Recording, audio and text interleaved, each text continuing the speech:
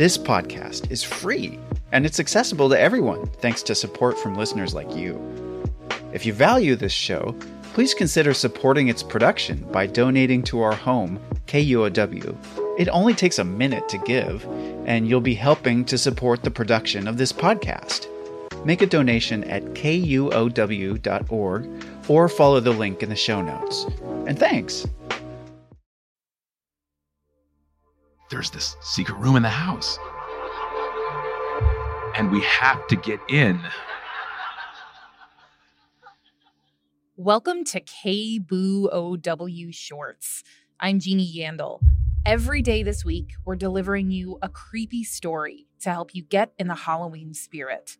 Subscribe to KUOW Shorts wherever you get your podcasts to make sure you don't miss anything. For our first creepy story, we'll visit an old rental house in Seattle's University District, where Wolfe Maykut lived for a while as a UW undergrad. I've never actually seen a ghost. I tend to believe a little bit in the whole science track. But it's important that you know that about me before I launch into this. And the other thing that you should know about me is that I'm actually fairly even-keeled. I can count the number of times I've been actually really angry on one hand. I'm a very mellow person. So set your Wayback Machines for 14 years ago. I was a young, impressionable student attending the University of Washington.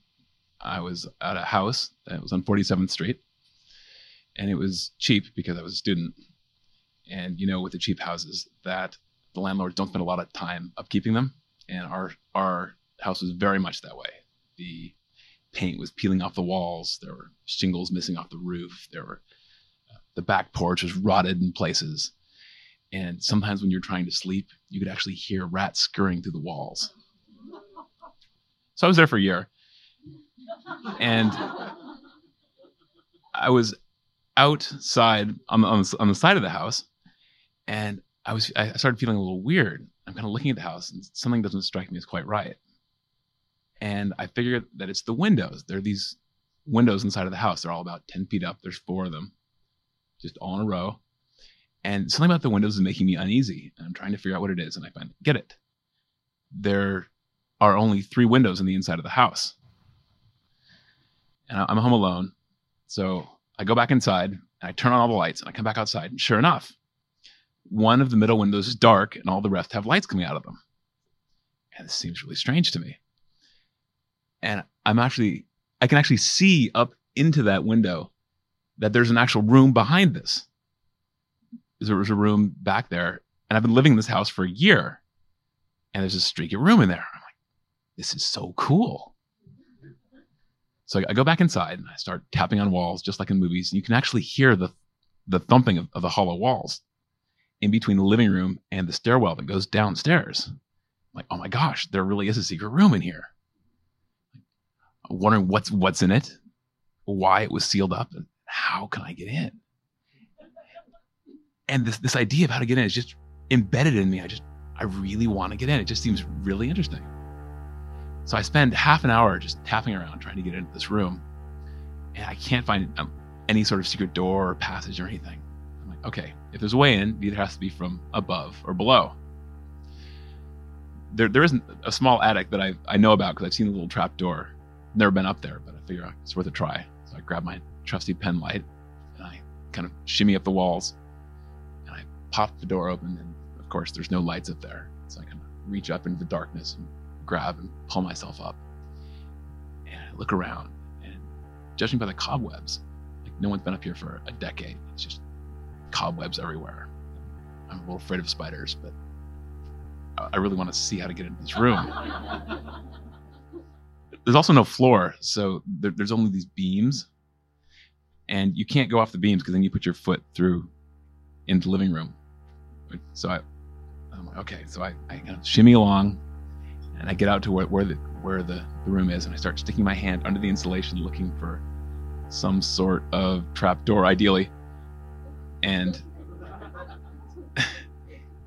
I'm there long enough that the hairs in the back of my neck are starting to come up because I'm afraid that there are all these spiders in places that I can't see. So I decide there's no trap door up there. And I come back down, and just as I come down, there's a knocking on the door. which is weird because no one's due over. But I go and I answer it. It's my girlfriend, Jen. And I tell her, there's this secret room in the house. And we have to get in. So she's not all down with the whole have to get in, but she's supportive. And we think about this. So the other way is from below. Now, there's a basement, but there's actually a basement that is cut in half. The landlords have taken half of the basement as their very own. They've got old furniture down there and such. And we're not supposed to go down there, but they left a key in case there's a case of emergency. So I don't even pause. I grab the key, go outside, open the door, and it's complete with squeaky sides and everything. Opens, and the first thing I see is that it opens into this darkness because there's a stairwell directly there, and the stairwell is steep, and it goes almost straight down, and it's rickety. And the first thing you see is this big expanse of darkness. It's completely unfinished. There's 2x4 walls and the back of lath and plaster. So it looks like you're inside the walls of the house. And straight ahead on the main beam is love written in red. I'm about to head down. There's no lights. I've got my flashlight again. And my girlfriend grabs my hand and she points up. And there are, again, the thick cobwebs, but they're really thick. They're like Halloween cobweb thick. It just seems artificial. And in there are these $50 sized, I don't know what they are, but they're just covered in webbing.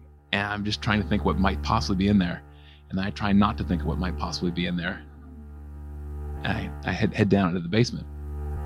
I've got my flashlight because, again, there's no lights down here.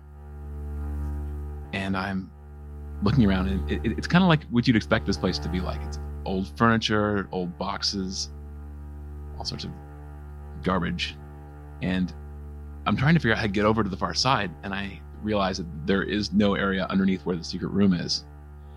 So I decided to turn around, and I'm looking with the light to watch my step. And I noticed that I've got these black rings around the bottom of my socks, which strikes me as really odd because I'm wearing all white socks. And I look at them, and I look at them really closely, and I realize that the black rings are actually writhing up and down. And so I freak out. And I go sprinting out and up, and I tear off my shoes and my socks. I throw them away from the house. And what it turned out to have been were hundreds of fleas.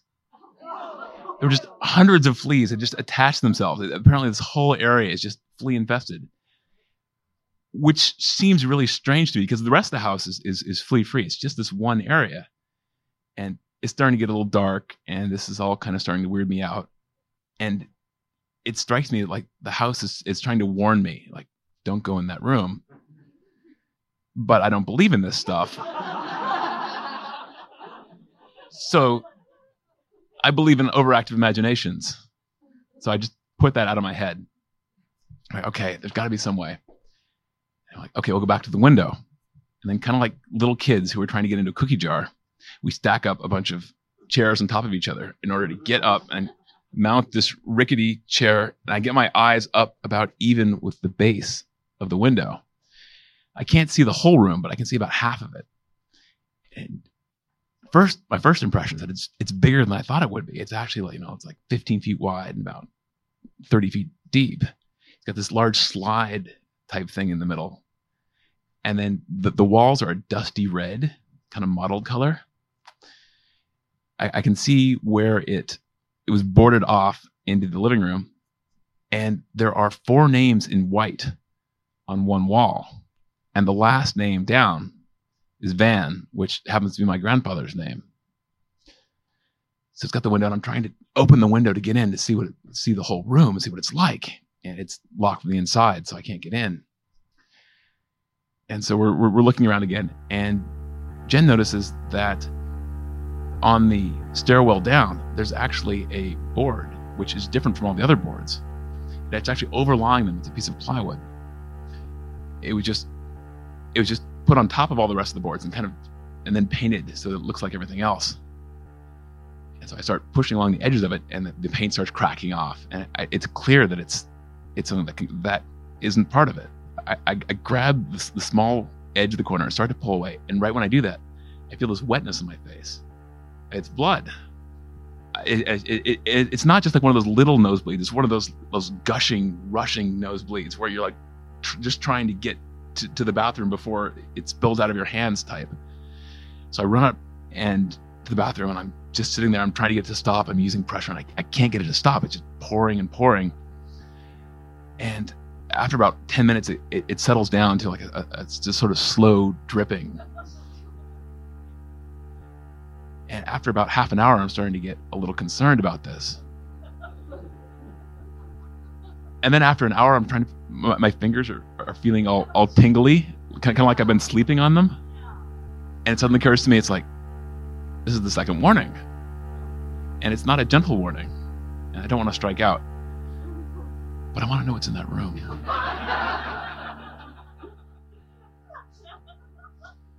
So after an hour and a half, the bleeding finally stops.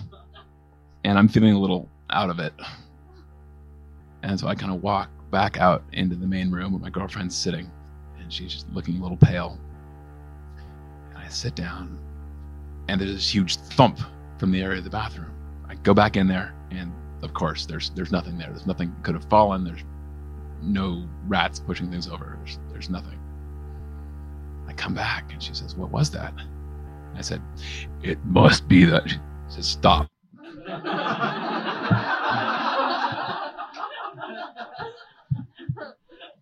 Says, "Don't even kid around. I want to go." I say, "Okay, look, it's sure there's some weird things that happened, but it's just coincidence. It's just," and then I have this weird flashback where I'm 13 years old. I'm watching the Amityville Horror, and they're trying to convince the dad, all these weird things were happening. We should move. No, it's fine. I'm yelling, "Get out of the house!"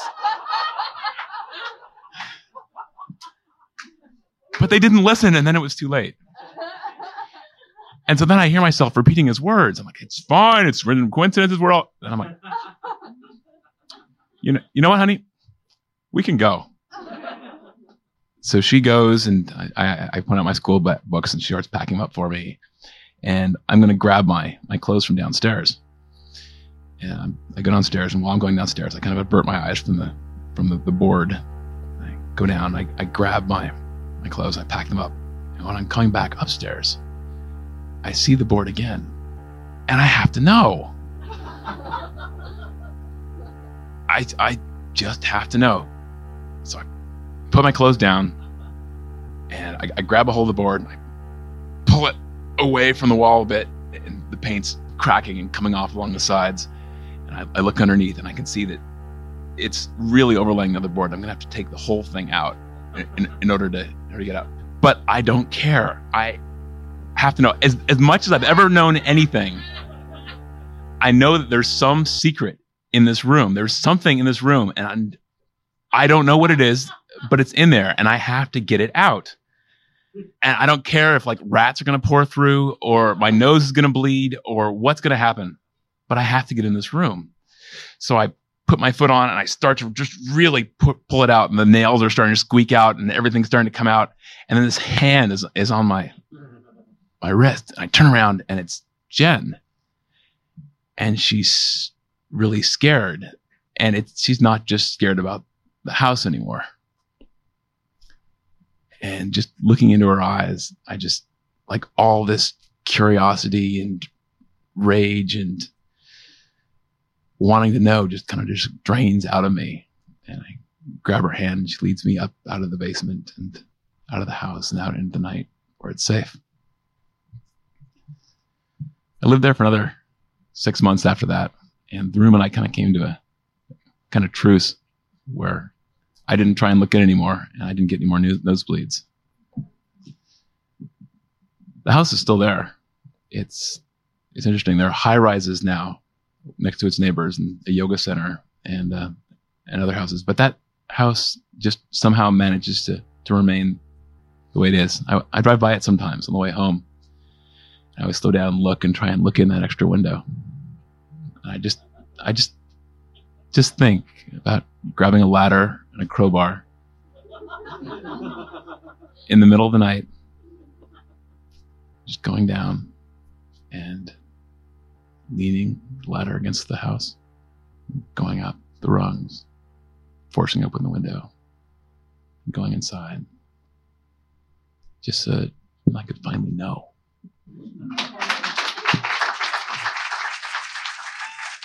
That was Wolfe Maykut telling his creepy story a few years ago at the Rendezvous in Seattle.